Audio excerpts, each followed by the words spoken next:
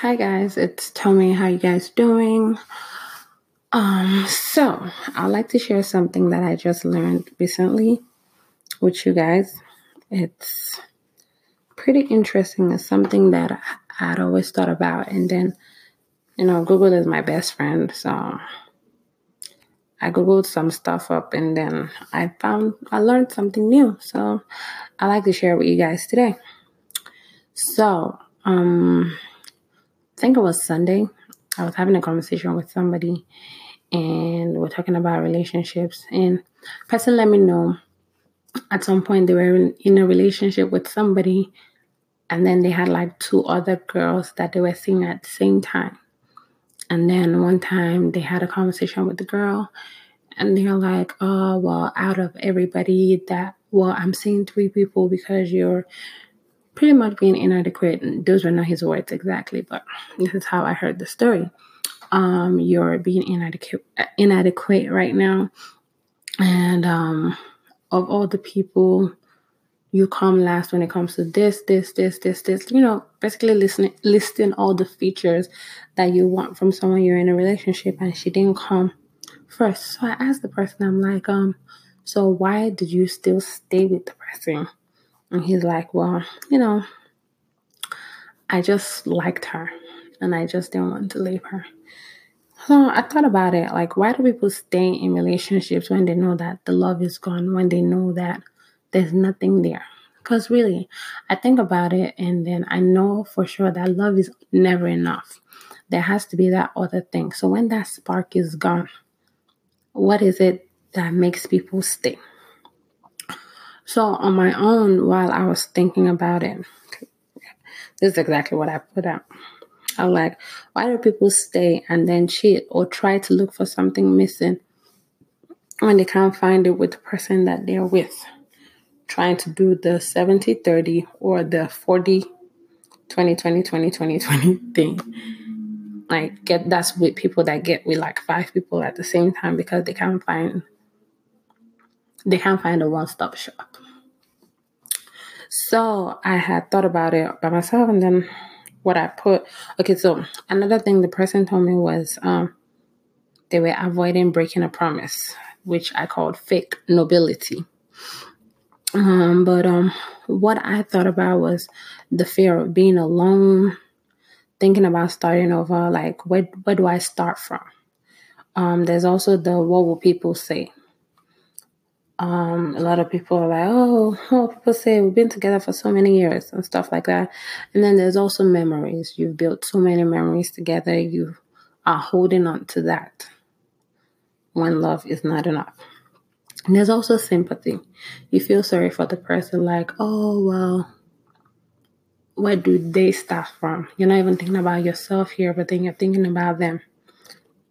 And then half the time, you're just deceiving yourself that you're still in love with the person when you know that the love is gone, because you cannot seem to understand how you could have fallen out of love with this person. So while I was looking, I looked online, and then I can't remember actually what I Googled. But I saw something that caught my eyes, and it's called fantasy bond. So, what is fantasy bond? Fantasy bond is an illusion of connection between a couple that is substituted for feelings of real love and intimacy. It is the single most important factor that contributes to deterioration of love and friendship in a relationship. So this just hit me. I'm like, oh wow. And then I started to read further, and I'm like, I saw like, why do people create fantasy bonds? So a lot of people develop this illusion because of the fear of intimacy. Again, the fear of being alone. It could also be the fear of being in love. And then it happens because like sometimes people build up defenses. So I read further, and then they claim that it traces down to people's childhood, like people that have absent parents, blah blah blah, and it's just how people build up defenses and make up for lost affection from parents. They feel like they need no one and they find it hard to commit. And then they create this bond. And like, it just really hit me now. All these things that trace back to how your childhood was built. Man, personally, I feel like, okay, I don't know how to explain this, but you could say your childhood forms you, but then you can also reform yourself. So even if you come from a background where there's no love, you can reform yourself. Anyway, so I also looked into how you can break this bond. They say you can act courageously and know that it is not something that you should do, because really you're just creating false relationships.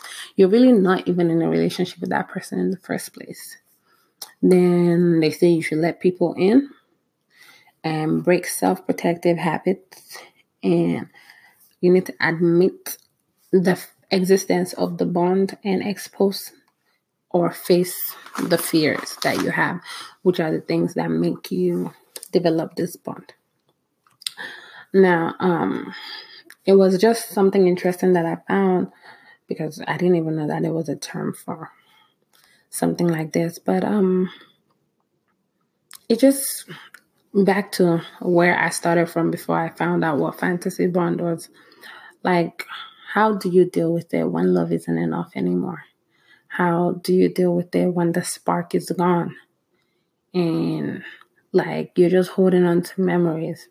And sometimes I don't know. Well, I know for me, like I would I don't know if it's called being tired or if it's the memories fading or if it's just, okay, well, I've repeated thinking about this, okay? And how do you move on from there? But memories also are not enough to, keep you in there and all of that. I don't know. It was just something that I found out, something that I learned, and something that I feel like a lot of us are going through or having to deal with. A lot of us have these bonds and then we are in denial that we have it. And sometimes you don't even know that you have these bonds until, someone points it out to you. And luckily there have been methods or ways to break that bond, and which are the things that I shared with you guys. And I hope you guys enjoy listening to this. Have a good one.